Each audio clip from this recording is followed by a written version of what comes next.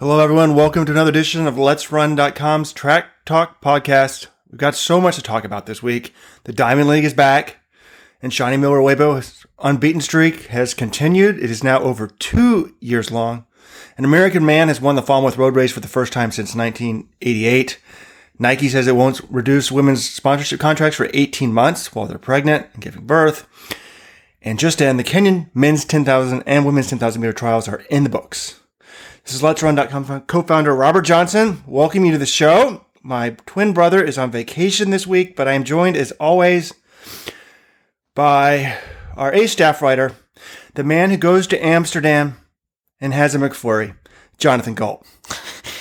Good to be here, Robert, and I hope that you can make it through this whole podcast without falling asleep. You said you're on your third Coke, and it's only 9:41 in the morning, and you're already 3 Cokes in, which I think might be necessary. Robert's been feeling a little under the weather recently, people. He's been taking a lot of naps. Getting sick in the summer sucks. No one likes that. So, Robert, you seem peppy. You seem energized. I think we're going to make it through the whole podcast in one piece. Thank you.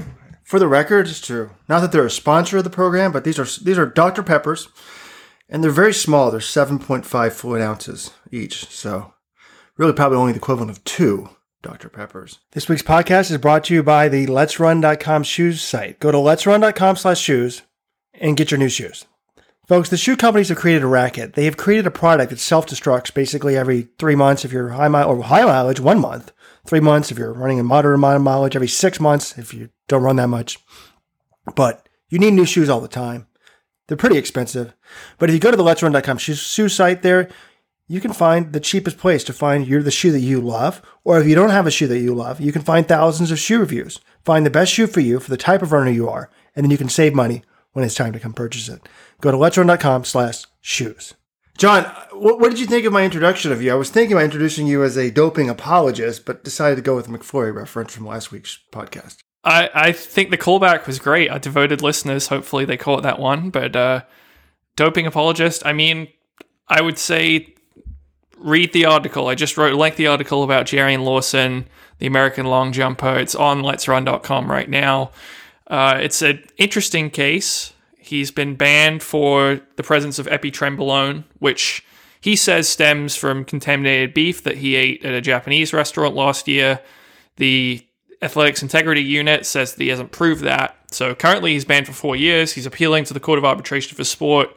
There's a lot that goes into it. It's interesting to me because R.J. Wilson and Will Clay, 2 of the top Americans in their events, both said they both failed drug tests in 2017 and 2018, and they said that they were innocent. They said it was contaminated meat, and they were cleared by USADA. But USADA doesn't have the authority in Lawson's case. It's the AIU that has the authority, and they say he hasn't proved that it's probable where the source of the contamination was, and so he's currently banned. So it's a very complex issue. I would say if you want to call me a doping apologist, at least read the article first. I know you've read the article, Robert. At least you told me you did. Oh, definitely read it, and I'm really into it. And I feel like he faced an impossible task. There's no way to prove that the specific teriyaki bowl he had, back in June of, 2 years ago? June 2018. It came from contaminated beef. The biggest difference between the other cases is he hadn't taken a drug test a few days before that showed that he had nothing in his system. And secondly, the substance he tested positive shouldn't show up in the beef if the cattle are being injected properly with the steroids. Whereas in, I think, Wilson's case, it is something that could kind of cross-contaminate the beef a little bit more. So there's definitely some differences there. And also, who's in charge? A skeptic might say, well, yeah, USA anti-doping just lets the Americans off. The message board discussion on this case has been interesting to me. It's like, people are like, well, why don't we have these cases all the time? And I got on there and was like, well, we may not, just because the testing is getting so much more better. So much more better, getting so much better. It can recognize now a tiny amount. So, I just said it's not that common. Like, let's just say that 1 in 100 restaurants has this contamination in it, and then you have to be tested the day after you eat there. So 1 in 100 times 1 in 100 is like 1 in 10,000. And then someone made a good point. They're like, well, then what are the odds of that like 3 American stars all test positive for contaminated beef? A.G. Wilson, Will Clay, and Jerry Lawson. So it is kind of an interesting thing. John, let's don't talk about it too long. But if I put, not very PC, if I put a gun to your head and said clean or dirty, which one are you going with? I would say clean. In the case of Jerry and Lawson, I think you nailed it, Robert. It's essentially he faces a very, very high standard of proof, and they say it only has to be greater than 50% likely, but that's still very high to clear when you can't get the evidence that this meat was contaminated. And to me, my biggest takeaway from this is if the AIU is going to accept that meat contamination is possible, it needs to make it easier on the athletes to prove that. Because if saying this scenario is impossible, meat contamination is not possible at all, fine, keep the burden of proof very high. But I don't think that's necessarily fair, because I do think it can happen. It's happened in other sports. Other athletes have been cleared for it in other sports. So I think it just needs to be a little easier for him to prove his innocence if he is indeed innocent. Folks, I was thinking about this. What we need, people say, why don't we see these all the time? How common is this? What we need is a sponsor. I would like to take a drug test every day for the next year. And I eat my very unhealthy diet that has a lot of meat in it. McDonald's hamburgers, the local Pepe's cheesesteak. This isn't high-grade beef that I'm eating, I don't think. So I'll take a drug test every day for a year.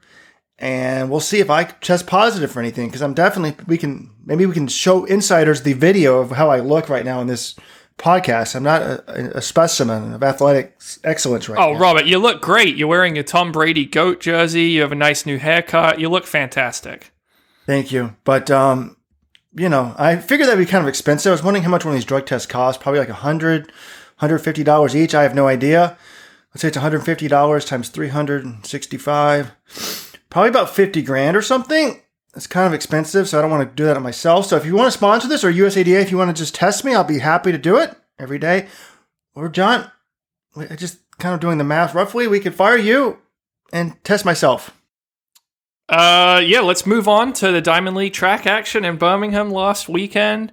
You mentioned, Robert, Shawnee Miller-Uibo. I mean, let's be honest. Looking at some of these races, most of these fields were not that great. And I think part of the reason is many of the athletes have already qualified for the Diamond League finals, and they don't want to come over for this meet in Birmingham and then, stay in Europe for another 10 days or so until they wait until the finals begin. We have Zurich on August 29th and then Brussels on September 6th. I think the ones who already secured their places decided, hey, I'm just going to sit it out. I'll come back for the final. But the women's 200 was legitimately a really great field. You had Shawnee Miller-Uibo. She came on pretty late to win that race, but she won it over home favorite Dina Asher-Smith of Great Britain. And, you had Shelly-Ann Fraser-Pryce in that field as well. You had the two-time defending world champion Daphne Skippers in that field, Blessing Okagbare, who won in Stanford, the U.S. champ Des Bryant, wide receiver for the Cowboys, or was a wide receiver for the Cowboys. So that was really a great race, but then Miller-Uibo said after the race that she's not running the 200 at Worlds because the schedule is just not possible. The double's not possible.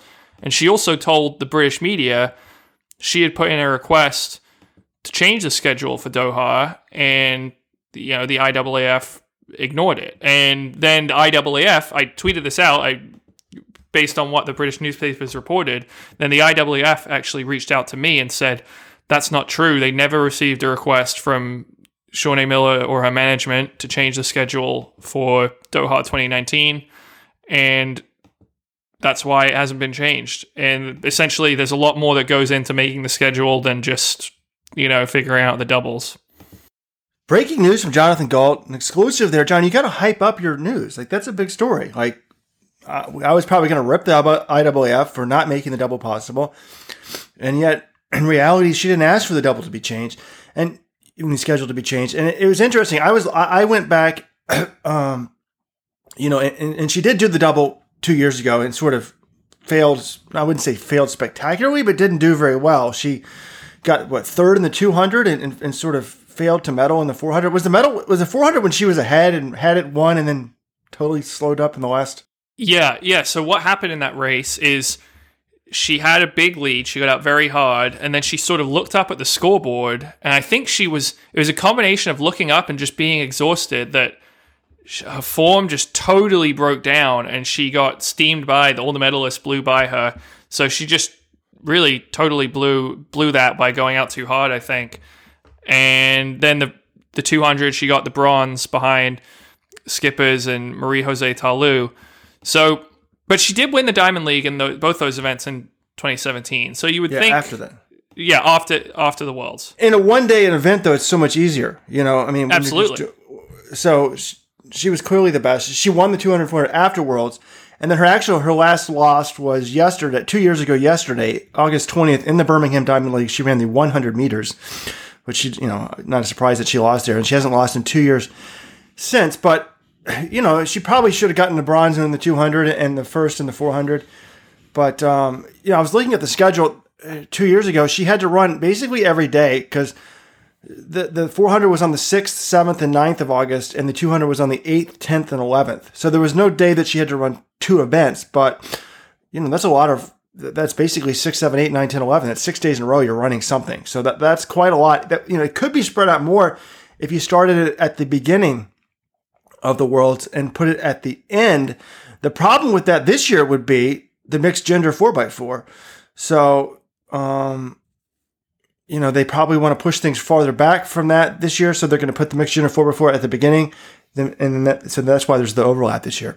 Yeah, yet another reason why I hate the mixed gender 4x4. But it's interesting. The IAAF, I asked them, why is the 200, 400? Why wasn't it possible from the beginning? Why is the women's 1500 5K double not possible? And essentially, their response was, look, it's more complicated than just making sure all the doubles are doable. The schedule has to go through.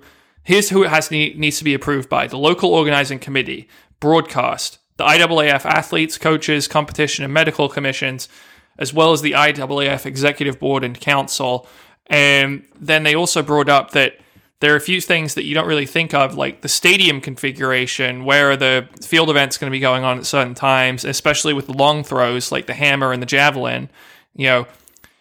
Some of those events you don't want going on at the same time as a track event because there's a possibility for danger. Or the run up has to go onto the track, or the landing area could, bounce to the side or something and land on the track. So they don't want to run some events in it. So I will admit it's probably more difficult to plan the schedule than I originally just thought. Hey, switch them, put everything some things at the start, some things at the end. But I do think for some of these races they can do a better job, and you need to know, like going into Tokyo, I don't think it's the 200, 400 doubles possible, and you need to make it possible for Shawnee Miller-Uibo. I 100% agree on that one with her, just because she's so good. I mean, I think this race from last week shows she's definitely more vulnerable in the 200, which we kind of knew all along. I mean, she was behind, but got in the end, came through with the victory. One thing, John, they do. One of the reasons why this schedule is just not as easy as putting the beginning and the end is they want to have finals in the middle of the week. I mean, you don't want to just have nothing going on. So, one thing I was thinking in the middle of the week, like who doesn't ever double? Well, the hurdlers never double, pretty much. Mm-hmm. Put the 100 and 110 hurdles, 400 hurdles. The steeplechasers never do anything else. Not that many people really do the 8. Well, I guess McCluffy, but the 815 has become quite rare these days. Yeah. So, anyways, hopefully the schedule gets better in the future. But in terms of the other, the non-sprint action in the Diamond League, I mean, we had 3 Diamond League races, all on the women's side. The 800, where A.G. Wilson got the win. The mile, where Coco got the win. And we had the steeplechase. Beatrice Chepkoech just held on for the victory there. Yeah, so in my recap of the race, I basically said like, look, these races went very much according to form. I mean, they weren't that deep. I would argue that the heavy favorite won all 3 races in every case. I mean, I know you thought Coco might be a little vulnerable, but I don't know why. What? Because Gabriella Stafford ran 4:17 earlier this year in the mile. Like, that's really, really good. She's been competitive in all the Diamond Leagues, and she was the only one who stuck with Coco, but I don't think that was I wouldn't call Coco a heavy favorite in the mile. I would have called Wilson and Chepkoech heavy favorites in the other two events. Right. Okay. Fair enough. I mean, you thought Debut Stafford might win. I think you actually picked her to win. She was close enough that till the final, basically 150, that it could have happened. Essentially, I made the point, like, Coco, she's going to beat her. She needs to run away from her. And she absolutely did that. She set the pace from the early stages of the race. It wasn't, 421, it's not as fast as what the Monaco race was, but it's pretty fast. And Coco made it hurt early, and she was able to, break Stafford late and go for the win. So very impressive run by her in windy conditions, no less, and a first Diamond League win for the young German NOP runner. Yep, and new national record of 4:21.11 in the mile. Now, I didn't put in the article whose mile record she broke. It was her own record, so not that, it's exciting when you break your own record. But not a good day. We talked in last week's podcast about how some Americans got into this field that normally would not get into it.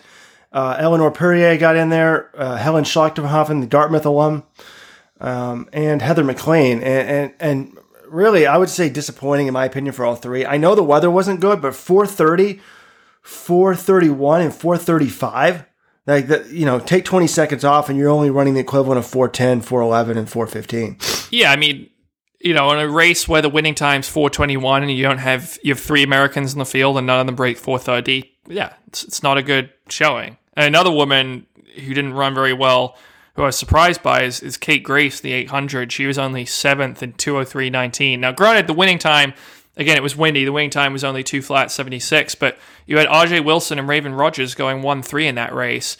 And Grace was just never really in contention, didn't look good. She will run again in the 800 in Paris this weekend, so maybe she'll do better, but that wasn't a great run for her. Really terrible for Grace. She actually put something up on Instagram where she sort of just said it. I mean, she fessed up to it. This was not good. She's like, the conditions weren't good, but that doesn't explain for me finishing so far back.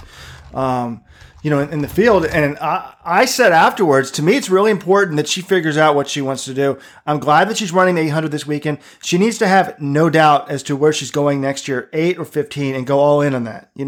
I guess the double at the trials is probably easier at the U.S. trials. So she could probably do both as a backup to try to make the team. But the Brenda Martinez. Yes, that's what happened in 2016. So, but 7th place was not, impressive there.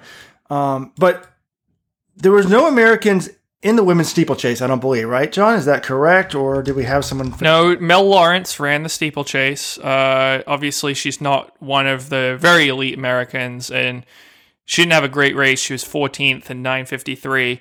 But, the other ones, Courtney Frerichs and Emma Coburn, they're both in the final. So they decided not to run. And again, I get that. Colleen Quigley, I was a little curious why she didn't run, because she is not going to be in the final most likely unless some people scratch. Why not go over there and try and get some points? What else are you peaking for this year? USA's... Oh, I guess she has the World Championships. Sorry. So that does make sense. But, she needs to race between now and then.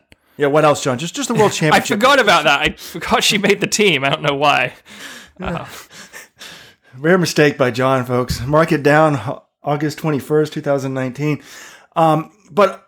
So no big name Americans in this field, but I thought this race was a fantastic race for the big Americans, the Emma Coburns of the world, the Courtney Frerichs of the world, because to me, Beatrice Chepkoech looked a little bit vulnerable over that last half lap there. If you weren't watching it, she got basically a 4-second lead, heading into basically the 2K mark, and had a big lead heading into the bell lap.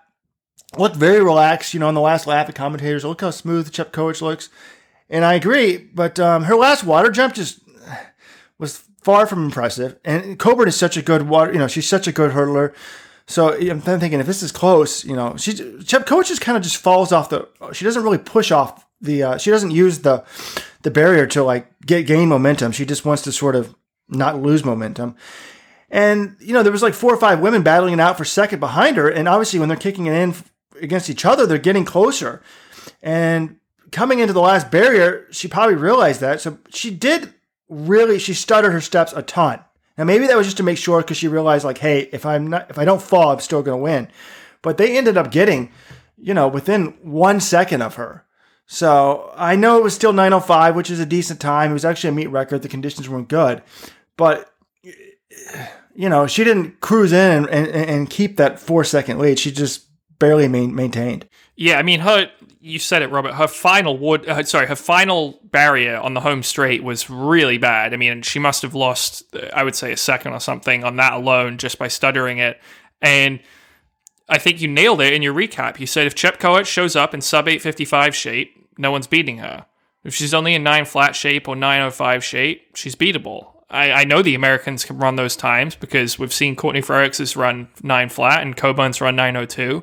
And I think if Courtney Frerichs and Emma Coburn were in that race in Birmingham, I'm not saying they would have beaten her, but I think they could have been right there. That's certainly a race that they could have won. So, I know that Jerry's very good at peaking his athletes for Worlds. I'm sure Frerichs will be in the best shape of the season, and Coburn's basically gets in like 9:05 shape and keeps it around that all year. She's been in the mid 9:0s. So I think absolutely a good sign for the Americans heading into Worlds next month. Yeah, I mean, this race had 3 of the 4 fastest women in the world, with Coburn being the one person that wasn't there, and none of them run faster than 9:05. The one negative for the Americans about getting the peak right is the runner-up was Cellophane Chespol. She had only run 9:11 on the year. She won that battle for second. She run 9:06, so it does look like she's getting her peak maybe correct. She's the 3rd fastest woman in history at 8:58, so she could end up, if Chepkoech isn't there, maybe Chespol wins the gold. So it should be a really, interesting World Championship for sure. And I guess we'll get a mini preview of that in the Diamond. It's kind of interesting. We're going to have a mini preview in the Diamond League stuff, and then we'll still have 3 or 4 weeks until Worlds. So, should be fascinating on that front. And, there was a couple men's non-Diamond League races in Birmingham. The 1500 for the men, American Craig Engels was in it. And, in the preview, you talked about how he needed to be able to contend for the win in that type of field if he wants to medal at Worlds. And, while he didn't win, I think he was, 3rd place? He was 3rd. It was very close. Yeah. The other thing, Ronald Musagala of Uganda got the win. Stuart McSwain of Australia, who's having another great year, got 2nd in 3:35.21, and then Engels was 3rd in 3:35.51. Musagala was 3:35.12 for the win. So Engels was right there, and I was at Falmouth Road Race over the weekend, so I didn't watch the race live, but I was talking to Matt Sonnenfeld, who works with Ray Flynn, which is Craig Engels' agency, and he said he was watching the race on his phone, and he was telling me about it. He's like, yeah, Craig ran tactically well, he put himself in good position, he just didn't quite have it at the very end, but he was telling me, like, it wasn't an easy trip over to Birmingham for this race. Like, he was saying Engels was having trouble sleeping, he was still, like, jet-lagged, and so he was up at, like, midnight the night before the race, like, texting Matt and telling him, like, I can't sleep, man, and then Matt's like, dude, go to bed, like, you have a race tomorrow. And he's just, like, he couldn't fall asleep. It's always can be tough for some athletes, their first European race after a long trip from the US, they're not always sharp, so I think all things considered, to run 3:35 in windy conditions was a pretty good run for Craig, and certainly a pretty good sign. He won't be running the Diamond League. Diamond League final, it depends. He needs a few breaks to go his way in terms of people not passing him, someone scratching, but he won't be running in Paris this weekend because he's the best man in a wedding back in the US. Again, Jonathan Gault does not do a good job of breaking a Let's Run exclusive. The final Diamond League qualifier for the final is this weekend in Paris. Engels could run and pick up points to solidify his spot in the final, but he's skipping it, folks, to go to a wedding. So this is a guy, John, let's talk about his social life. He's been going to the beach with Shelby Houlihan. Lake, not a beach. Well, there might be a beach on the lake. He's been going to the lake with Shelby Houlihan after USA's. Acted like he was chilling, but then he showed up in Birmingham and ran really well, and now he's going to a wedding. I don't remember Galen Rupp doing stuff like this. He's sort of following the Tony Romo method of, hey, big meet, and then Cancun or Cabo, wherever it was. So. No, I mean, I don't blame the guy. He's honoring a commitment. He's the best man of this wedding. I mean. I don't blame the guy. I blame the guy getting married. Actually, he's probably not in charge though, because the woman's probably picking the date. But dude, if it's the best man, you got to, and he's a professional track athlete, you got to kind of have to realize like we can't get married during the season. Like that's not going to work. And I would like to apologize to my 339 college roommate Scott Anderson. I had to skip his wedding. I was invited to be in the wedding party, but when I was coaching at Cornell, I'm like, dude, I'm not skipping the meet to a fairly big meet to go to your wedding. Now, actually, now that I'm a little bit older, I probably would have. So I'm glad that Craig's friends mean that much to him that he is going to it. But I don't know, Diamond League final, you're going to miss out on it because you had to go to a wedding. He's not missing Worlds. And look, is he going to win the Diamond League final? No. But he needs to get the Olympic standard, John. That's one small thing. You don't want to be chasing it next year. You know, he's clearly in like at least 320, 32 shape, I would say. You know, so 335 is not going to be an issue. So, and it was windy. So he ran 335 in Europe. I mean, in Birmingham last week, But, the weather, it was windy, so it didn't run really well. I mean, it didn't run really fast. Yeah, no, the wedding thing though, Robert. You're making me think. One of my best friends from high school just got engaged, and I'm assuming he's going to get married next summer. And I'm like, I really just don't get married the week of the Olympics. I know that's selfish, but like, don't make me choose between those two because.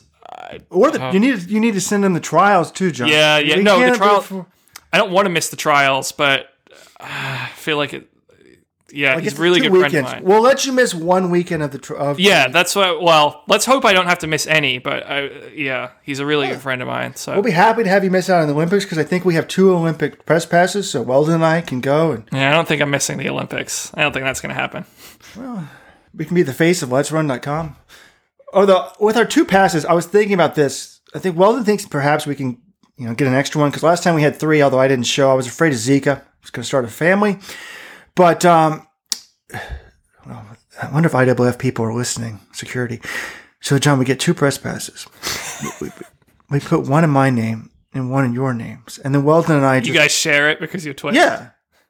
Like, how good is the biometric data, Yeah, well, it's interesting, though. I wonder, because we asked for 3 last time and you didn't show up, are they going to say, hey, we gave you 3 and you only used 2, You only get 2 this time. But I contacted them to let them know to give it back to somebody.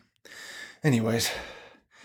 So, there was also an 800, where Mark English, who'd been running, he DNF'd in a race a few days before, ended up coming from nowhere to win, which was kind of interesting to see Tim Hutchings get the call wrong. But anyways, one thing I was thinking about in those races was, there's really, particularly on the men's side, like the favorites all won in Birmingham for the women. The men's races, it was kind of hard to predict who was going to win those races. I know they weren't real high quality, but I started thinking about Worlds, and I'm like, if you think about the World Championships mid-D and distance events, there's really no big favorites at all for Worlds. Let's go event by event. I think no big favorites at all is a little misleading, but it's going to be such an exciting Worlds. Now, we're going to get a preview at the Diamond League Finals, but it's not like recent years where Mo Farah, come on, everyone thought he would win the 5 and the 10. Now, he didn't always do it, but he normally came close to it.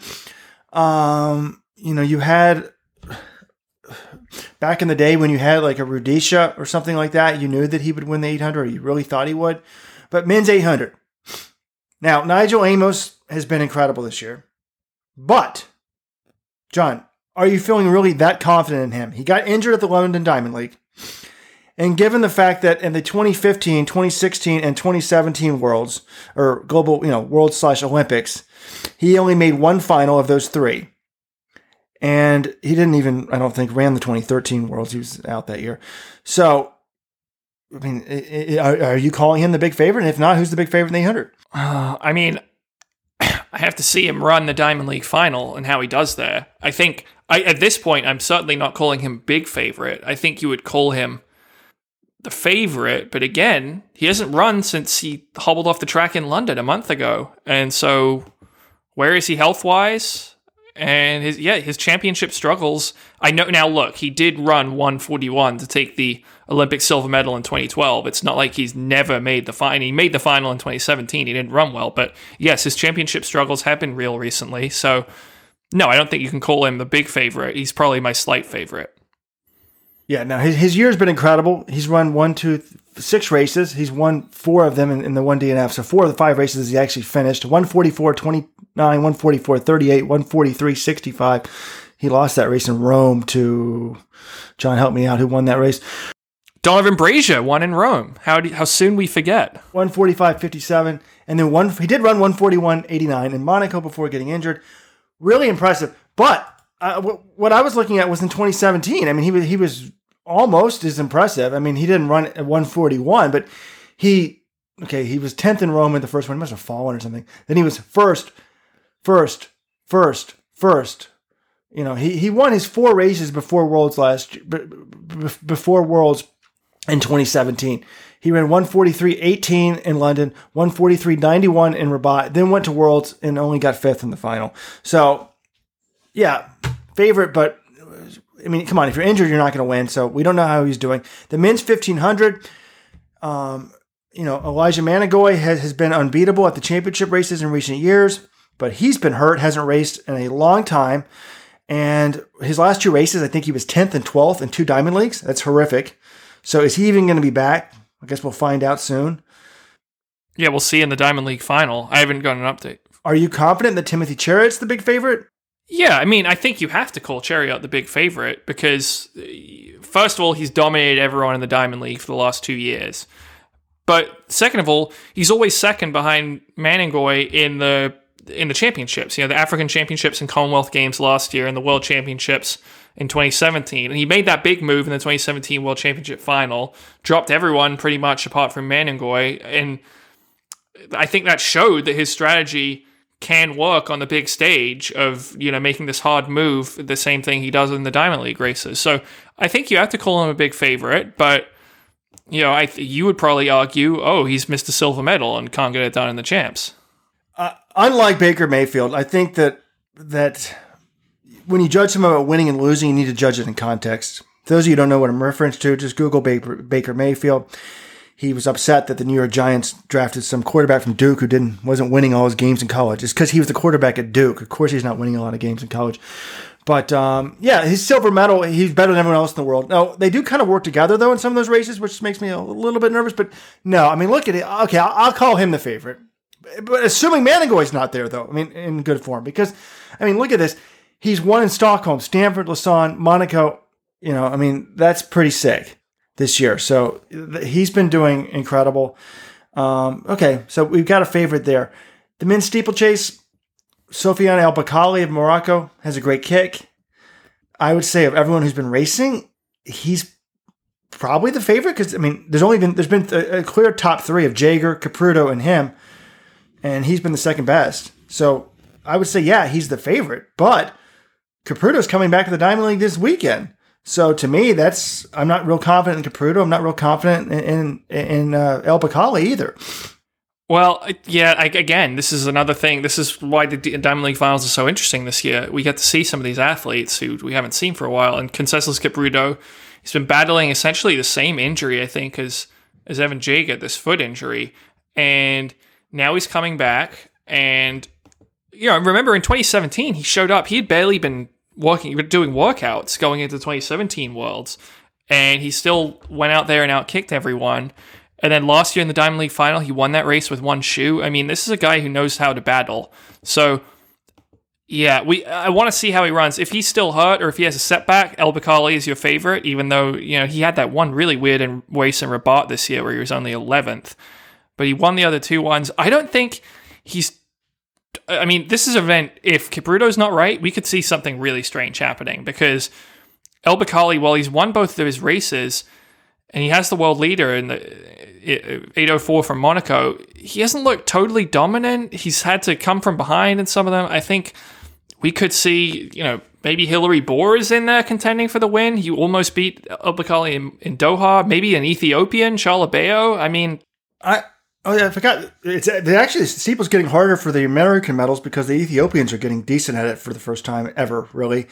John, but El Bakkali is always weird to me. He looks like it's always like in the middle of the race or like 2 or 3 laps to go. It looks like he's going to do terrible, and then if he can stick within anywhere close, his kick is insane. I know it's not as good as Caputo's, but he often runs that way to me. It's like, oh, this guy looks terrible. He's not going to do well, and then at the end of the race, he's right there. So, and then moving on to the 5,000 and 10,000, Mo Farah's gone. Big void to replace. Well, he's not totally gone. We don't know for sure he's gone in the 10K. If you actually saw, there was an article, NBC Olympic Talk yesterday. Farah was asked about would he run the 10K at Worlds, and I'll pull up the quotes in a second here, but essentially he was saying, like, look, I have the bye. I can go run this race if I want to. Don't just totally ignore me. So, Wow. Breaking news by Jonathan Gault yet again. Something I wasn't aware of. I mean, I know that he had hit a Dash Doha 10K tweet or Instagram a few weeks ago. I didn't really believe that. I think he's... Really? Isn't this like a week before Chicago? It is a week before Chicago, but here's what he has in the article, NBC Olympic Talk. I really don't know. I think the last minute, he said, being asked about the deadline. So that's the deadline to enter Worlds will be September 16th. That's when he would have to be entered by. But he said, as I said, I get an automatic spot anyway. I don't know. My main target is to defend my Chicago Marathon title, come out to Chicago. All the training is geared towards the marathon. But they said anything's possible. I'm a reigning champion. I get an automatic spot. There's nothing I have to do. Just, to me, he's certainly considering it. I don't think this means he'll run the Worlds, but I think it would be thrilling if he runs Worlds. It would be very interesting if he still honors his commitment to run Chicago a week later. What do you think, he still honors his commitment? You think he might do the 10,000 and not go to Chicago, John? Of course. No. I mean, it's a very you have to go run a 10K in Doha and like a week later he's fly training to Chicago for a marathon. He's training for a marathon, John. He's got to run the marathon. The money involved in the marathon. Now, if he does this, the mad respect, it's like Hassan doing the 10,000, 1,500 meter double. The mad respect props go all up. I will somewhat forgive him for never running a fast 5,000 or 10,000 in his life or going for a fast time. This will be big cojones. I know I don't like to use the term. I feel like it's sexist, but hey, I used it in Spanish to try to hide my sexism. Very gutsy if he does this. Very, very gutsy. Old school. So for someone who says they don't like using that term, you use it basically every single week, Robert, either in our podcast or our conference call. And then, second of all, Mo Farah, if you're listening, if the incentive of another gold medal on the track was not enough, you will get forgiveness from Robert Johnson for not running a fast 5,000 during your career. So if that's not enough to get you on Doha, I don't know what is. Yes, I mean, I don't understand how a 328 1,500 meter man who's got all these global titles at 10,000 can't find time in a span of like 5 or 6 years to run one fast 5,000 meters. I don't understand it. It's not like Salazar doesn't have people race, but maybe when you're in Ethiopia all the time, it's hard to find a fast, 5,000. So, anyways, we're talking about the 5,000 and 10,000. John, who's going to win the 5,000? I think you and I both agree that the favorite in my mind and your mind is Yomif Kejelcha, the heir to the king of the Nike Oregon Project crown from Mo Farah. Yeah, I think he's the guy to beat. I mean, he has really good speed. He broke the world record in the indoor mile this year, but his results outdoors this year have been really good. I mean, he's run 3 5Ks. One was Peyton Jordan, so the competition wasn't world class, but he won in Shanghai and he won in Lausanne. And he was only third in the 10K trials, in the Ethiopian trials, but he made the team there, which is what he needed to do. He's the most impressive. He's the 2-time defending champion, world indoors and the 3K. But obviously, Solomon Barega is really good. Hagos Gebrewet's been having a great year. Telahun Bekele has sort of come up and is now contending. Like, I don't think you can lock Kejelcha in. His PR is only 8th this year, though granted most of the PRs in that... his season best of 13 flat is only 8th in the world this year. But of the 7 guys ahead of them, 6 of them ran their times in the same race in Rome. So I don't know, which Kejelcha wasn't in. So I don't know how relevant that is. But I wouldn't call him a lock. No, but he's undefeated at the 5,000, which I think is big. Whereas these other guys that have run faster than, look at the world leader, Telon Haile. He's only run, he's run 3 of the 5,000s he's run, but he was 5th in Shanghai, 3rd in Lausanne. Lausanne is his most recent 5,000. You've got Gebrewet. He has only run one 5,000 of the 4 that he's run this year. That was in London. And then Borrega hasn't won any. He's second in every 5,000 he's run. So, yeah, I mean, that's the guy that I would go with. Now, the 10,000... Well, wait. We're assuming, though, that Kajelcha is on the team. Because I have not seen the Ethiopian. We never really know how they're going to pick the team. But if you look at the world list right now, Kajelcha, by season's best, is only 5th among the Ethiopians. And they do get an extra spot because Mukhtar Idris has the bye, but we don't know if they're going to use it on him or not, or if they're going to give it to whoever wins the Diamond League. Oh, wow. It's not inconceivable that they just go by season's best and don't pick Kajelcha. Wouldn't the Oregon Project realize that and try to get him in a better... I guess you had to run 12:54, which isn't exactly easy to do. Did they have a trials race, John, that they announced, kind of? Not that they have one in the 10K. I don't know if they have one in the 5K. They might just use the final in the Diamond League. So that one we'll see. But let's move on to the 10,000, Robert. Obviously, Kajelcha is a threat there as well. I mean, everyone and their mother is running this race. Maybe Mo Farah, we don't even know. I think even if Farah runs, if he's in the middle of marathon training, he's trying to run Chicago a week later, I think probably he's going to get beat. But, Kajelcha, you have Ronex Kipruto of Kenya. So let's talk about actually the Kenyan trials were just this morning. And so we have the results there. Jeffrey Kamworor won that one. Now, these times, pretty good considering the race was held at 5,800 feet in Nairobi, but Kamworor wins it 27:24, Ronex Kipruto second, 27:26, and then Rogers Kwemoy, who is in Kamworor, he's in his group in Kaptagat, he gets third in 27:26, so that's your team for the World Championships. So those guys are going. The Ethiopians have Geverwet and Borrega and Kajelcha, who will be threats, and then the Ugandans, Jacob Kiplimo, and my pick, I think this guy's the favorite. I don't know if I would call him the heavy favorite, Joshua Cheptegei, the world cross-country champion earlier this year, and then he won the 2-mile. He outkicked Paul Chelimo to win the 2-mile at the pre-classic. I think he is the silver medalist from London 2017. I think he's the guy to beat in the 10K. Hard to argue against that. I mean, he's winning the 2-mile at pre and world cross is pretty sick, right? I mean, that's pretty darn good. And he really took it to Mo Farah 2 years ago. But, John, let's talk a little about these Kenyan trials. Off air yesterday, I think we were talking about the 10,000. And, we were talking about the Ethiopians. But then when we got to the Kenyans, we said Gabriel won the Ethiopian trials. But then I pointed out that, Kipruto had beaten all the Ethiopians in Stockholm.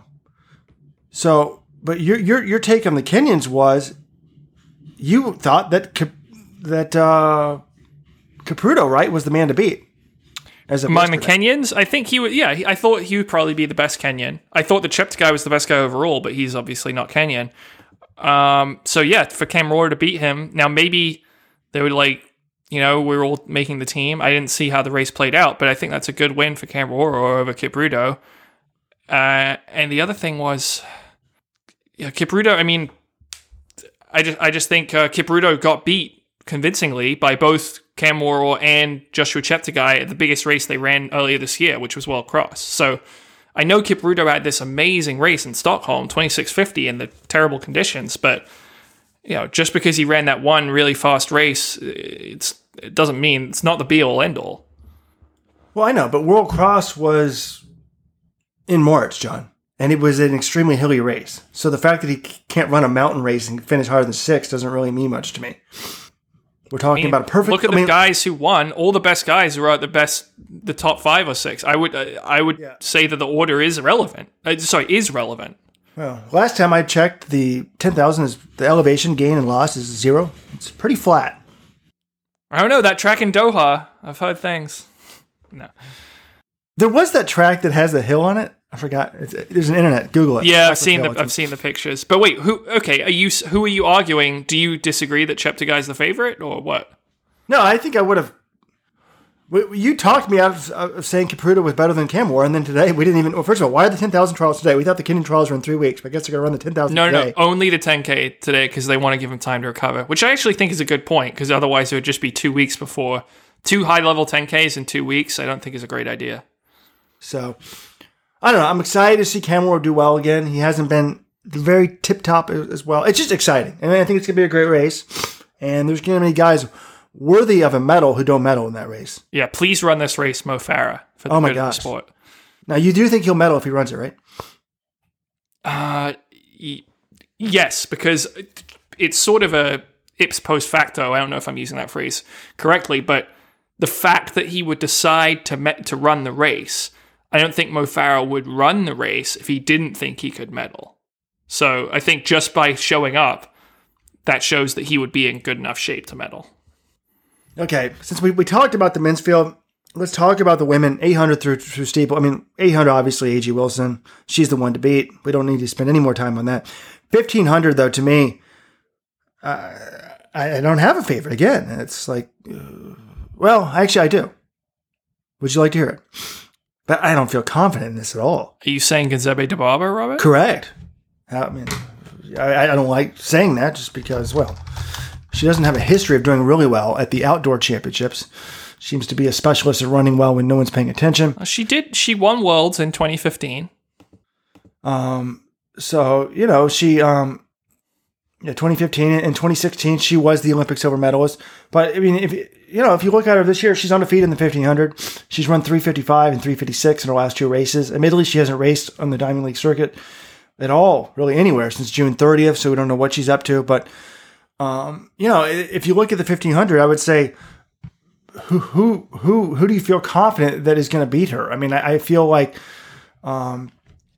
Faith Kipyegon has been unbeatable in recent years when she's healthy, but she's coming back from the pregnancy. We don't really know what type of fitness she's in. Sifan Hassan is the world leader, but she's probably not running the 1500. Laura Muir is hurt right now. And then, next on the world list, Gudaf Segay. Well, no. Don't forget, Shelby Houlihan's going to be in that mix. But yeah, last time Houlihan raced Dibaba in a global championship, she got spanked twice at World Indoors in the 15 and the 3K. So, yeah, I don't know. I mean, Dibaba, I do question. I'm not entirely sure she's a great tactician. I think she's just has the fitness most of these times that she's just so fit that it's basically impossible to beat her. But I don't know. There are so many questions about so many of these women. Yeah, it's exciting, though. I view this all as very exciting because, I mean, Faith Kipyegon, look, she's only raced once. Guess what? She won the pre-classic. So, I mean, that was June 30th. So, assuming things have, she's had 2 months since then. Yeah, but she got an adductor injury that caused her to drop out, withdraw from the London Diamond League. So, but does that mean she wasn't able to train, or does that mean we don't know? I guess we just don't know. Steeplechase, we've gone over that earlier in the show. I mean, I think that Chepkoech is still the favorite, but I'd still call her a heavy favorite. She's lost once in in the last year, but yeah, I think I'm not saying she's invincible. And then in the women's 5,000 and 10,000, I think just before we started this podcast, you and I both were going to say Hellen Obiri deserves to be called the favorite. I mean, she's been unreal in recent years and won World Cross this year. I know she hasn't run the 10,000 before. She has to be considered the favorite in the 5,000. Sifan Hassan is very good, but Obiri sort of has her number. But, I mean, today, right, Obiri lost the Kenyan. John, give us the results from the women's 10,000 meter trials that were handwritten, by the way. I love it. The results are handwritten down to the hundredth of a second. Yeah, I find that so interesting that, America, you can sort of get the screenshots immediately of like these high-tech timing, and Kenya, the results of this huge race, which is much better quality in the distances than the American race, is handwritten. Some of the names are spelled wrong, like Jeffrey Kamworor and some of these other ones, they can't get the spelling right. Hellen Obiri, they did spell it right. There's 2 L's in Helen, so good job. But she lost to Agnes Tirop. So 2 world cross-country champions going 1-2. It was Tirop 31:25.00, and then Obiri just behind in 31:25.38. And then third place, Rosemary Wanjiru, who I will freely admit I had never really heard of before today. She was third in 31:26, and then there's a gap to fourth place, Brilliant Jepkorea in 31:30. So that's your team to Worlds, Tirop, Obiri. They're leaving behind Irene Cheptai, who was 7th. She was coming back from pregnancy. She was the World Cross Country champion in 2017. So that's how deep this Kenyan team is. As a former World XC champ, gets 7th at their trials. But yeah, Tirop Obiri. I mean, Obiri, I think, would you call her the favorite in the 10K, Robert? Well, I would have until she lost this race. So I'm still going to call her the favorite, I guess, just because the race wasn't, the actual world championship wasn't today. But it's interesting, the 10K, so the 10K is first for the women, as it usually is at these meets. They've flipped it this year, the 10K is second for the men, but it's still first for the women. 5K is Obiri's best event. I think we both agree on that. And we've seen the last few years, this is just exclusive to Almaz Ayana, but Ayana won the 10K in dominant fashion, both in Rio and London. She comes back, everyone assumes she'll win the 5K too. She doesn't. She gets beat in Rio by Vivian Chariot and by Obiri, and then she gets beat in London by Obiri. And I think Obiri, it's a hard double to do, to win a 10,000, then come back and then run really well and win that 5,000 as well. I know Mo Farah has done it a lot on the men's side, but in recent years, it's been very difficult for women. So I just wonder how much will that race take out of Hellen Obiri. But then, some of her top rivals may be also trying the double, like Sifan Hassan. Yeah, I mean, I think Hassan would be the big person that I would think that could derail all these plans, but she's doing the double too. So you're right. You don't know how people are going to double back. I mean, it's just not a given that, you're going to be there for the second race. Although you have a full week and it's only one race. Well, they've got to run the 5,000 trials. So who knows? John, as Rosemary Wanjiru, you obviously haven't been paying attention to the U.S. road scene. The 24-year-old has won Cherry Blossom this year and the Lila Bloomsday race. She's won both. So, but her track credentials aren't exactly impressive. 15:08 for 5,000. Looks like she's based in Japan. So she's all right, Mr. Hordy dipshit over here. Robert, please tell me, did you know those facts 1 hour ago, or are you just reading them off Tillis departure and trying to sound clever?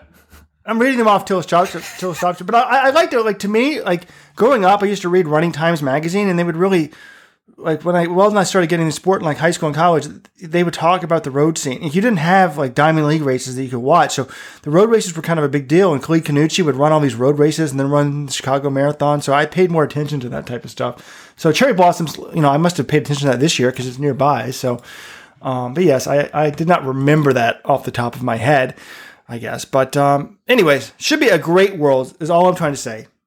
Yeah, no, I think that's great. I think that's pretty good to put a cap on our track action. I mean, speaking of the roads, Robert, do we want to talk? We did have boots on the ground at one of America's most famous road races, Falmouth, this past weekend. I was there. Do you want to talk some about Falmouth road race? I anticipated the first American men's win in 31 years, and that's why we sent you there, John, also to enjoy a little relaxation on the Massachusetts beach, right?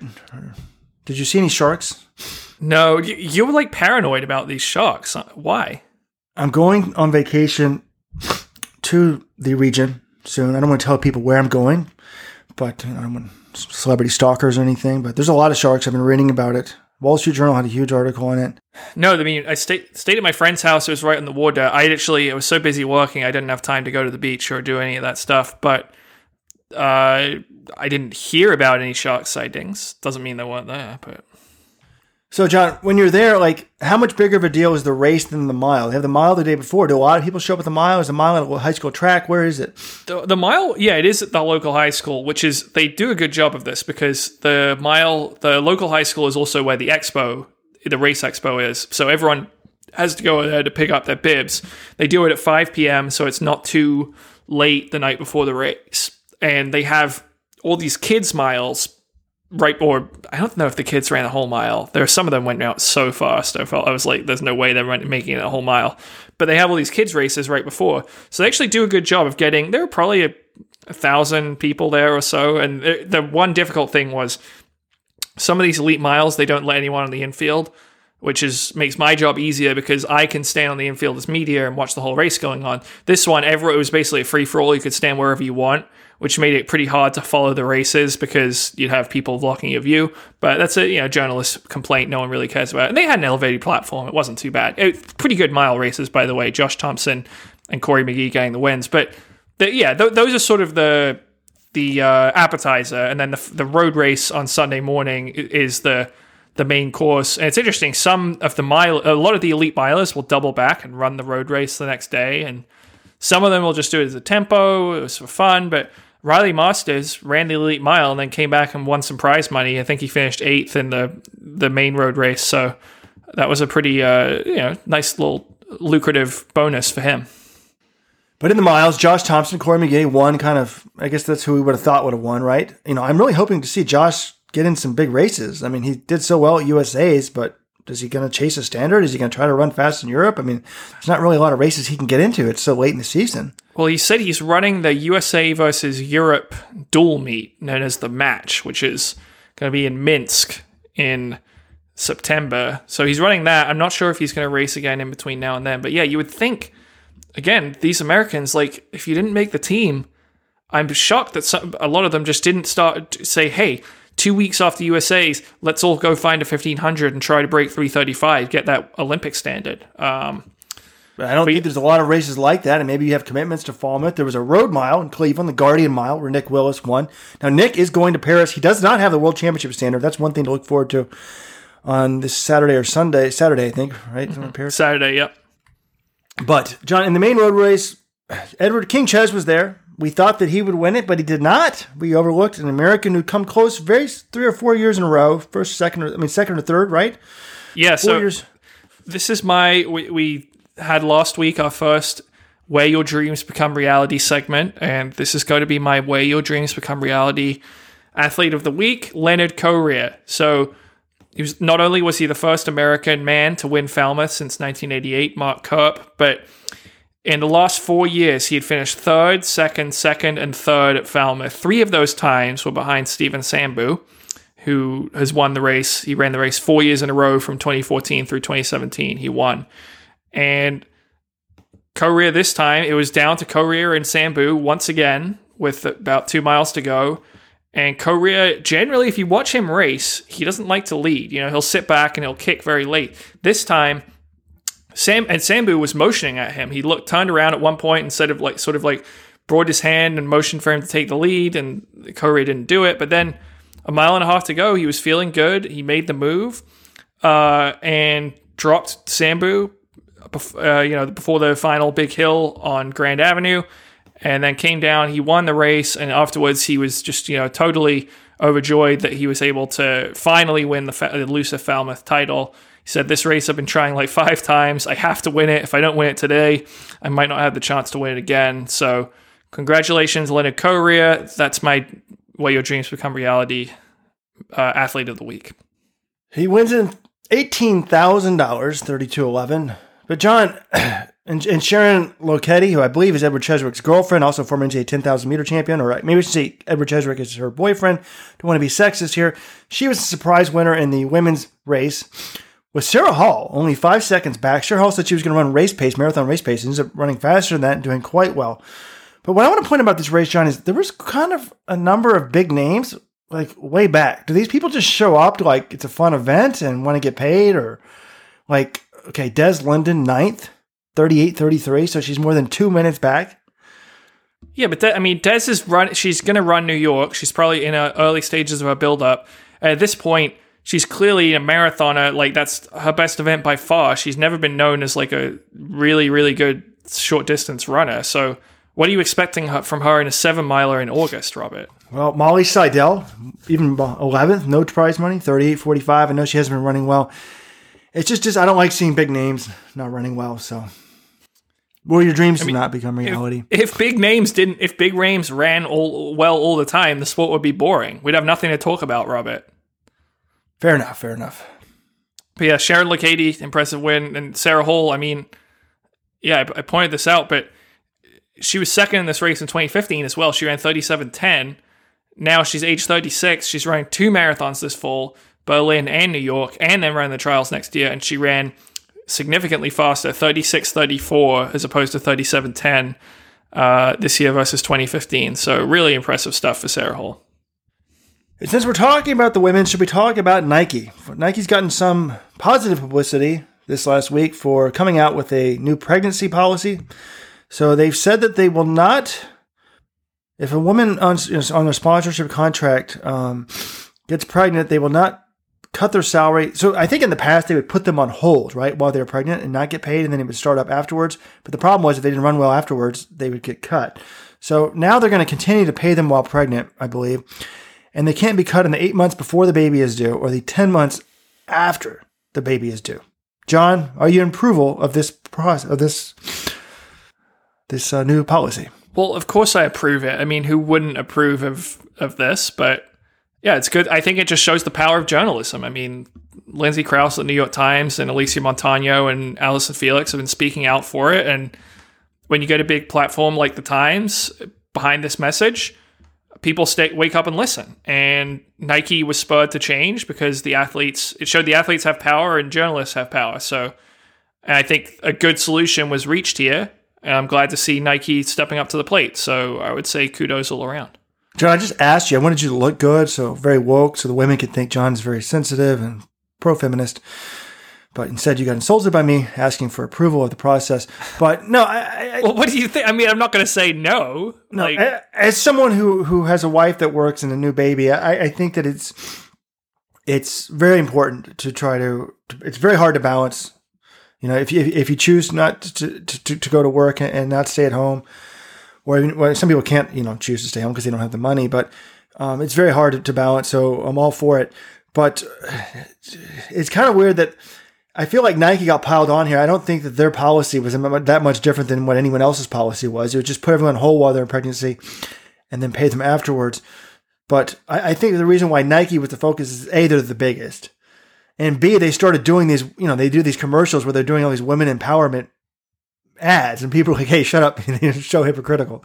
So it was kind of interesting how I feel like it was a pile on Nike, but I guess, people like to pile on number one a lot. So well-deserved pile on and well-deserved response. Yeah. Also, Robert, we have a request. Weldon Johnson, while on vacation, he knows we're recording the podcast right now. Did he just type in here? I see it here. Amazing. No, I typed that in. It was a text message he sent to us, but he wants us to get political. He wants us to apologize to the people of Aarhus because the American president, Donald Trump, has canceled his visit to Denmark after finding out that, negotiations for the acquisition of Greenland going poorly. That's a sentence I never thought I would say on the Let'sRun.com podcast, that the US president doesn't want to go to Denmark because he can't buy Greenland, but apparently that's the reason. But Aarhus, I think Donald Trump is missing out. Denmark was a wonderful country. We visited Copenhagen and Aarhus, terrific hosts, really like the scenery. Nothing bad to say about Denmark. Mikkeller beer, you loved as well. Mm-hmm. It's clear you guys had a good time over there, and I don't think the people of Denmark should view this as a negative. Donald Trump obviously loves Denmark. He wants to purchase a significant portion of it. It's kind of their version of Alaska. Hey, Russia gave it to us. We bought the Virgin Islands. I mean, hey, I'm happy that we did.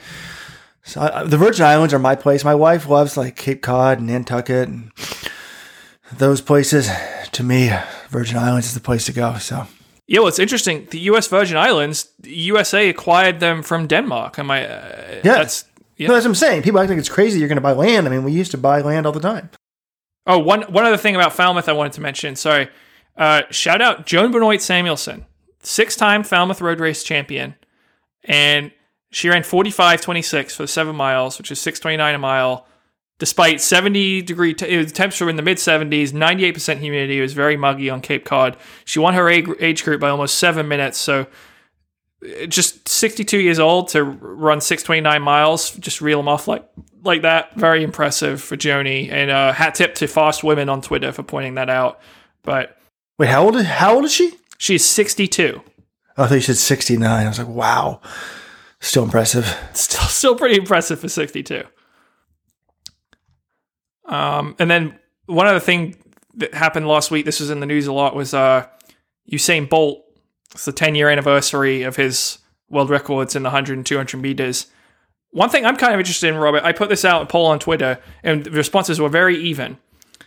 How old do you think is the person who will break Usain Bolt's world record in the 100 meters right now? The options were 20 or older, 10 to 19, 0 to 9, or has not yet been born. Let's say like 0 to 9. Clayton Johnson. You heard it here first. Future Wow. world record holder. We've taken him to the track for the first time. He seems to like to run around in circles. He did 1 lap. He was happy to run extra distance. He went out to lane 8, rolled around. I don't know if he seemed more into the 400 though, John, at this stage. I guess though Bolt started as a 200, 400 guy though, right? Yeah. So, what's your take? Like, when do you think? I don't see it being broken in the next decade. I think it's. It only takes one guy though. There could be some guy who's like 16 right now and is just some freak of nature like Bolt and comes around. So I'm not going to say it's not going to be broken, but I'm trying to think how long did some of these other records last? Like Michael Johnson, his 400 world record, he set it in 99 and it wasn't broken until 2016. So that's 17 years. I would say that Bolt's might be even more impressive than that. So it might last like maybe 25 years. So let's say it's broken in 25 years from when it was set, which would be 2030, 2040, no, 2036, right? That's 17, no, 2034. So that would be whoever's breaking in 2034 probably is pretty young right now. But I would say that, I'd say 0 to 10 is probably right. So while we're talking about sprinters, I read an article on the CBC, and they're all into Andre DeGrasse. You know, he used to be sort of the heir apparent to Bolt, but he's been struggling with injuries in recent years. And there was an article on him, but they had a quote from Donovan Bailey, the former world record holder, I think, or Olympic champion in the 100. Both, yeah. And they were talking about Johan Blake. And I thought this quote, John, I'll read the quote to you.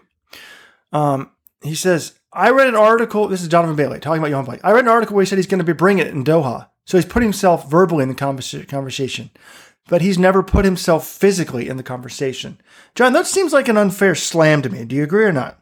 Yeah, well, first of all, like, never putting, does he mean never? Like, literally, Johan Blake, in 2012, people were saying he was going to beat Usain Bolt in the final. He got silver in the 100 and 200. So he was in the conversation there. But even recently, I mean, he was fourth in London at the 2017 Worlds and fourth in Rio in the 2016 Olympics. So he was in the conversation. Just because you're in the conversation doesn't mean you're going to be medaling. But yeah, I mean, I would say, I think he's talking about more recent, not before the injury. But fourth in 2017 isn't horrible, and he did actually win the Birmingham meet over DeGrasse a few days later, so that might have shut Bailey up. And then he has broken 10, they only ran 10.07 with a 2-meter tailwind, which seems weird. But he's broken 10 3 times this year. I mean, I don't think he's going to win Worlds, but I think he could medal. And he also could not make the final. Who knows there. But it was just an interesting thing if we're going to talk sprints. Now, John, you've talked about where your dreams become reality. I was thinking about, I couldn't come up with something positive. So since Weldon wants, I'm sure he's going to read the podcast, listen to the podcast and demand that we follow his segments. I'm going to do where your dreams do not become reality and trash a few people. We've already trashed them, I think, though. Kate Grace bombed that 800. Really not a good week for any U.S. distance woman. Kate Grace, 7th. Well, I guess A.G. Wilson was good, but Kate Grace did not do well in that race. The American women in the mile did not do well in Birmingham. And then I hate to pile on a teenager. You don't need to. No one's making you. John knows where I'm going. Max Bergen, the kid had run 145, but I was so excited to see him run a Diamond League. But anyways, runs 147.99. 10th place. Not good. But I just this morning, John, before we got on the podcast, because I told you I might mention him, you're like, really? You're going to pile on a teenager? I'm like, I just watched an Athletics Weekly interview of him after the race. I think it was with Jason Henderson, and it's on Twitter. You can find it. And I should include the audio. But by the way, folks, I'm going to be trying to edit this podcast. I've never done that before, so I'm not going to try to put audio in, external audio, so I'm not doing it. But I thought this post-race interview was fantastic. And I thought it was something that Alan Webb never learned. It showed something Alan Webb never learned, and a lot of top U.S. high schoolers never learn. They don't learn how to lose. I hung out with Alan Webb his freshman year in Michigan when Chris Lear was writing that book. My good friend Chris Lear was writing that book about sub-4 about his freshman year in Michigan. And, part of the problem was Webb thought, he'd run 353 in high school. He thought he'd run 346 next year. He just thought, I always win, and that's not the way it works. You've got to get used to you want to think of yourself as a winner, but losing is part of the sport. And this post-race interview, this guy was fine. He's like, well, it wasn't a good race. I haven't been feeling well. Apparently he was injured. So he missed the European under 18s, under 20s, where England still went 1, 2, 3. So he's been injured, missed some time. But in this race, he had a really good attitude. Like he was like, well, I wasn't last. He nipped one guy right before the line. And he was excited about that. And they're like, well, you're still going to do the British trials this week. And he has the world standard. He's like, I don't know. So I just thought his outlook was amazing. He was willing to joke about not being last and how he nipped someone at the line. He acknowledged that he had been hurt. And it just wasn't a great race for him. And I think, one of the things I want to do with my son, and I read this in a profile of some famous person. I still don't know who it is, but this story is what I want to do with my own son. I want to ask him when he comes home from school once a week, what did you fail at this week? Failure is okay. It's part of life. You know what I'm saying? You're not shooting high enough if you're not willing to fail. So he's been injured. He could have easily skipped this meet. Instead, he ran it and got beat. And so his dreams did not become reality now, but hopefully in the future, Max, we'll see good things from you. Wow, Papa Johnson doling out the life lessons there. Yes. Now, John, what did you learn from the message board? Do you have any favorite threads? I have two. There's so much wisdom on the message board. I know it's somewhat controversial, but there's a lot of fascinating stuff. My first is, did you hear about the triathletes that were disqualified for holding hands as they crossed 1-2? I saw the pictures. I mean, I didn't look into this story in detail, but totally absurd. What is the reasoning behind DQing them? It just sounds ridiculous. Well, it's just a triathlon rule. You must try to. Why is it a rule? It's not like it's stupid.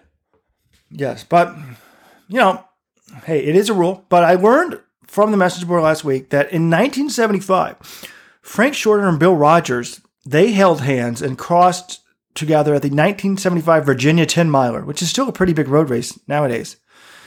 And it was pretty interesting. There's a TV camera. If you go to the Let's Run thread on it, you'll on the triathletes. Two British triathletes are DQ'd after crossing line 1-2 at Tokyo qualifying event and holding hands. There's a video to the television broadcast from 1975, and it was Rogers' idea. And they're like, why'd you propose it? And he's like, well, I thought I might lose the race. And Frank Shorter did not agree to do it initially. And Rogers asked again, 50 seconds later, and he's like, yeah, we would run hard enough, And I think the race is in September, so they're probably getting ready for marathons. So. Well, actually, speaking of Frank Shorter, very cool moment. Falmouth Road Race, I saw him. He ran it this year, and he was down in the start area walking around, and he had a Marshfield singlet on, which is Steve Prefontaine's old high school singlet, and he was just sort of milling around the start area. I was kind of interested. I'm like, I wonder how many people right here realize there's an Olympic gold medalist in the marathon just sort of walking around in their midst. Where was this? At Falmouth Road Race this weekend. Did you get a picture, John? I tried. He was too far away. My phone didn't have if I had a specialty camera, my phone, it was pretty shitty quality. John, you need me to be with you. You have all these breaking stories, and you don't know how to break them. You've revealed 3 exclusives on this podcast, just sort of as asides. Was it actually Prefontaine's singlet that he ran? I don't think it was his actual singlet, but it said Marshfield on it. I wanted to. The problem was he was on the other side. I should have gone up and talked to Frank and asked him, what the story behind it was. This could have been a chance too. Much better story than some Falmouth Road Race recap that no one's going to read in 10 years. And if it was his actual singlet, you should have beaten him over the head and stolen it. Probably worth a lot of money. Yeah, then I could write an article about my own arrest. Track and field journalist beats up Frank Shorter, steals historic Prefontaine singlet. No, I knew it would be a good shot, but I couldn't get one. He was on the other side of these barriers. It would have been a pain in the ass. I sort of regret now not going up and trying to talk to him, though. Next year, we'll tag team the event, John. My wife wants to go to Cape Cod, so I can go there, and you do the work, and I'll just tell you what's the big story. Be on the lookout for Frank Shorter in his Prefontaine singlet. But there's another message board thread I really want to talk about, and it fascinates me. And it was on Alexia Frameson. And Frameson bounces back from injury to finish third at the Pan Ams. Her workouts indicated 4 flat fitness. It was the thread is referencing a DieStat feature on her where they talked about her training, Coach Mike Hickey, and how much better her training was this year. And, I really love this thread. And, my favorite phrase about running is, well, I have a few rules. You have 5 favorite phrases, Robert. Let's be real. Yes. But one of them is always, talent doesn't go away. But one other thing that I'm also obsessed with is, and John can vouch for this, is when there's a high school girl, a teenage girl, and she doesn't PR from one year to the next, like at age 16 to 17, I freak out and assume that she's done. When Mary Kane did it, I told John, I'm like, John, she didn't PR this year. He's like, but she won World Juniors. I said, John, she didn't PR. True. Admit it, John. This happened. This is true. Yes. And Frampton has not PR'd since 2015, 403.39. The next year she ran 406.38, then 404.75, 407.06. This year she ran 404 twice in May and has not run faster. Now, it's come out that she's been hurt for a while. It's her first real injury in a long time. So I'm sort of torn. Talent doesn't go away, but then I'm going to add an addendum. Talent doesn't go away unless you're a teenage woman, and then it can go away. I think you're still talented, but your body changes. So it's like if you're carrying around extra weight and stuff, and it's just harder. But Mike Hickey, her coach, has, well, I believe it's him. It says someone posting on the name Coach Mike Hickey has talked about her training in great detail. And this blew my mind. He said, we ran the 2 races in May because I thought it'd be good preparation for the World Championships. He's like, has an American ever run 404 within 3 days, twice within 3 days of each other? It's a good point. But he said her training this year, she's run her best 10-mile threshold this year has been 15 seconds per mile better than any time in the past. Her best 3x800 meter workout is this year 6 seconds per 800 better than. Her best 5x1K workout, 4 seconds better. Her best 100 fly repetition workout, 0.2 seconds better. And then he has this long quote about how there's been a plan for all these years. The past year has been spent improving aerobic power. Her training has had a major focus on VO2 max, speed, and power up until then, with attention paid to aerobic development and threshold running as well. Now, top-end speed peaks out between 19 and 22. So she's 22 now. And VO2 max progression slows down around 22 as well. So now is the appropriate time to focus on aerobic power. This process cannot be rushed, or the athlete suffers in long-term development if these parameters are not acknowledged. So, John, it sounds like he's got a multi-year plan here. I thought she would never PR again. And now I'm going to change this and say she will PR next year. Well, I mean, I thought she was going to PR at the pre-classic, and it turns out, she was kind of hurt. So I was never on the never PR again bandwagon. But I read this and I was like, oh my God, I'm so much more optimistic now. But it's interesting. Some message board people bring this up. They're like, yeah, this is doing great in workouts. It's all fine dandy, but you got to translate it to results. And, for better or worse, and maybe she was injured, she hasn't done that yet. So until I actually see it on the track, I mean, there are plenty of coaches I talked to who were optimistic about their athletes' fitness. They're like, oh, this person was in such great shape, or they're going to do such good things this year. And you don't always see it translate to results. Obviously, the 1500 team is a tough one to make for the U.S. So I think it would be awesome, yeah, if Ephraimson comes out next year and she's running 4 flat and she's, challenging to make the Olympic team. But I just want to pump the brakes a little. I'm not saying I don't believe Mike Hickey. I just want to, I'd like to see her doing races, and hopefully she can stay healthy, and that's what happens. So I reached out to Let'sRun.com coaching guru John Kellogg. Folks, John Kellogg may be coming out of retirement soon with his own paid coaching site. You heard it here first. But I said, John, I read that part about her workouts, and I'm like, if they're improving that much in workouts, like how much faster should they run for 800? He's like, I would say for 1500, he's like about 8 seconds. I mean, she was running 6 seconds per 800 faster, 4 seconds per 1,000, so he kind of averaged the two, I guess. And 8 seconds, so 403 would be 355. Now, I don't think that's going to happen. Now, he made a big caveat like you did, John. He said there's a huge difference between running like a one intermittent effort in a race. And Weldon talked about that a lot in college. Like, his coach used to say to him at Yale, you're running the same workouts as my All-Americans in the same times. Why aren't you running better in races? But my brother was basically racing his workouts and had nothing left for the races. But John said that the training sounded well. John's really into the long-term development, and he thinks that you can burn out a lot of kids in high school.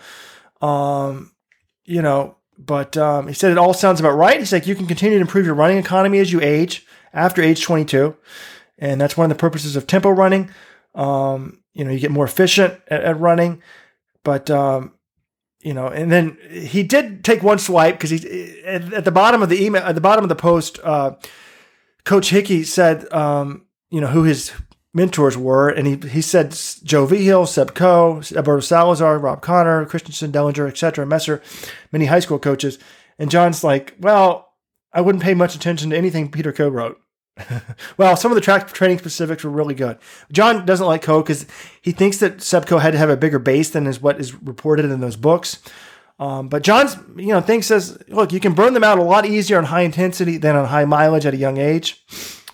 So if you're a high school coach or a young coach of a young athlete, he says, wait until you are 15 for regular track training.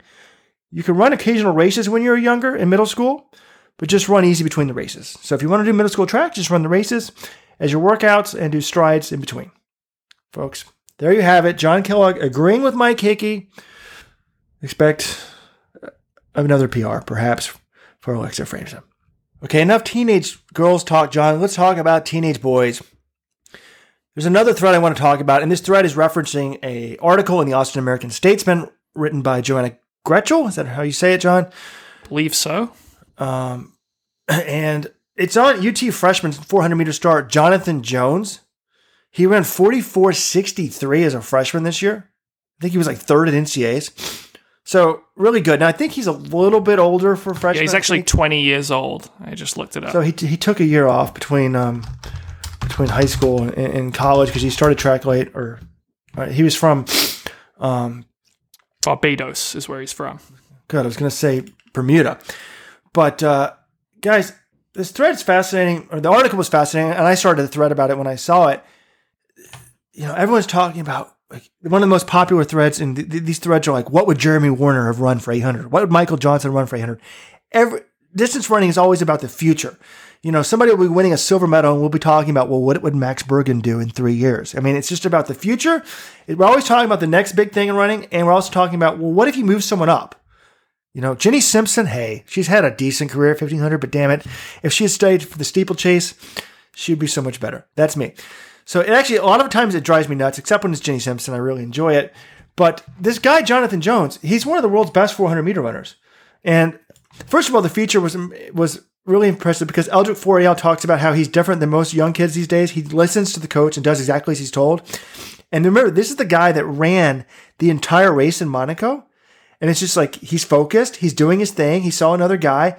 And sort of, it explains like, that's his focus. And I loved how it tied in why he did that to like how he follows instructions and stuff like that. So he didn't want to stop in the middle of the race, and he was afraid that the coach would yell at him. So, but he started his career as a distance runner. He was a 1500 meter, 800 3K guy, I think, in Barbados, and he ran 148.16 at age 17. He was like the fastest 17-year-old in the world, John, or something like that, or.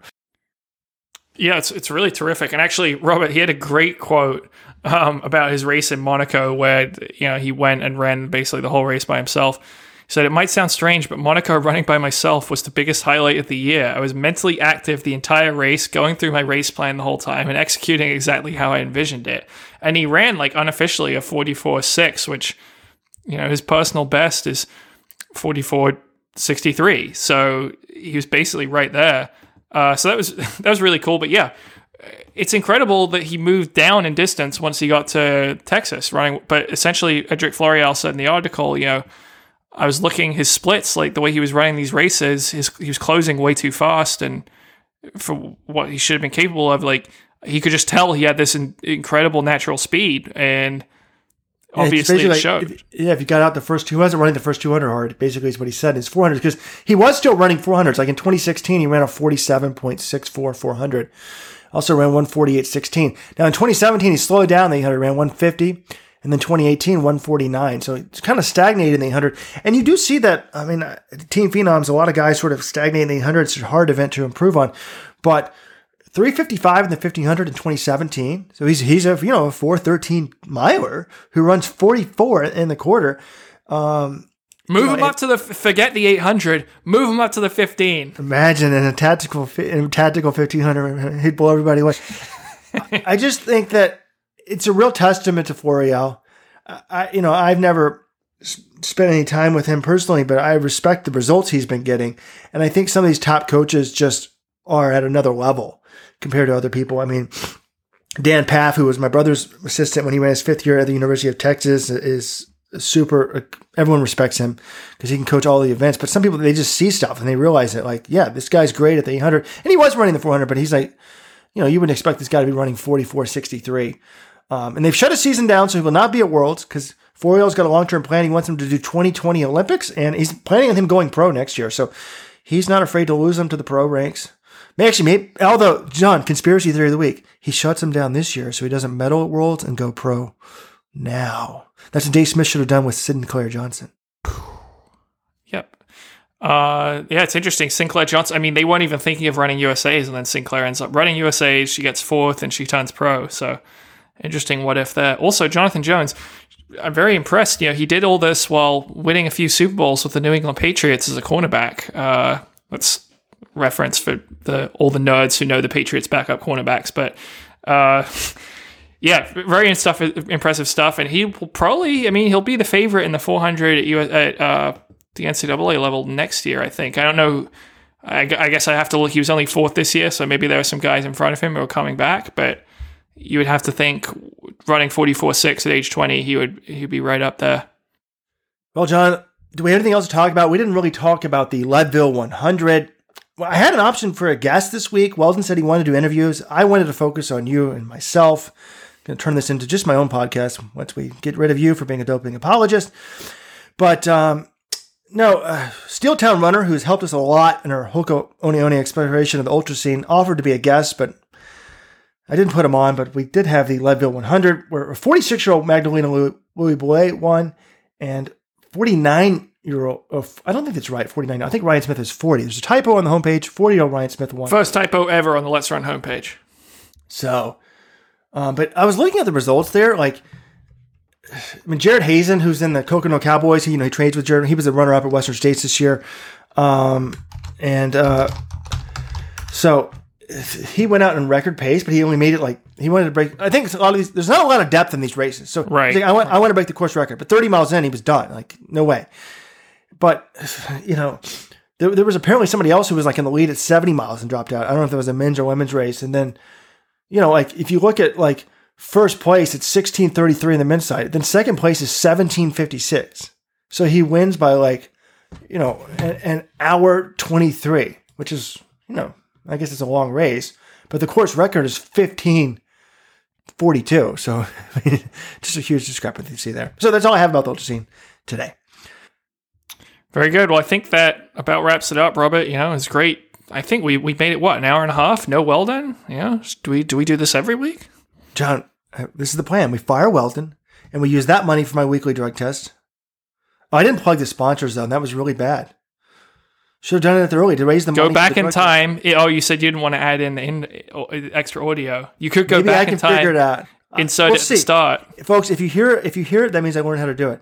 We want to thank the sponsor of the show, the Let'sRun.com shoes site. Go to Let'sRun.com/shoes and buy your next shoes. Remember, shoes self-destruct every few months. So you have to buy a new pair.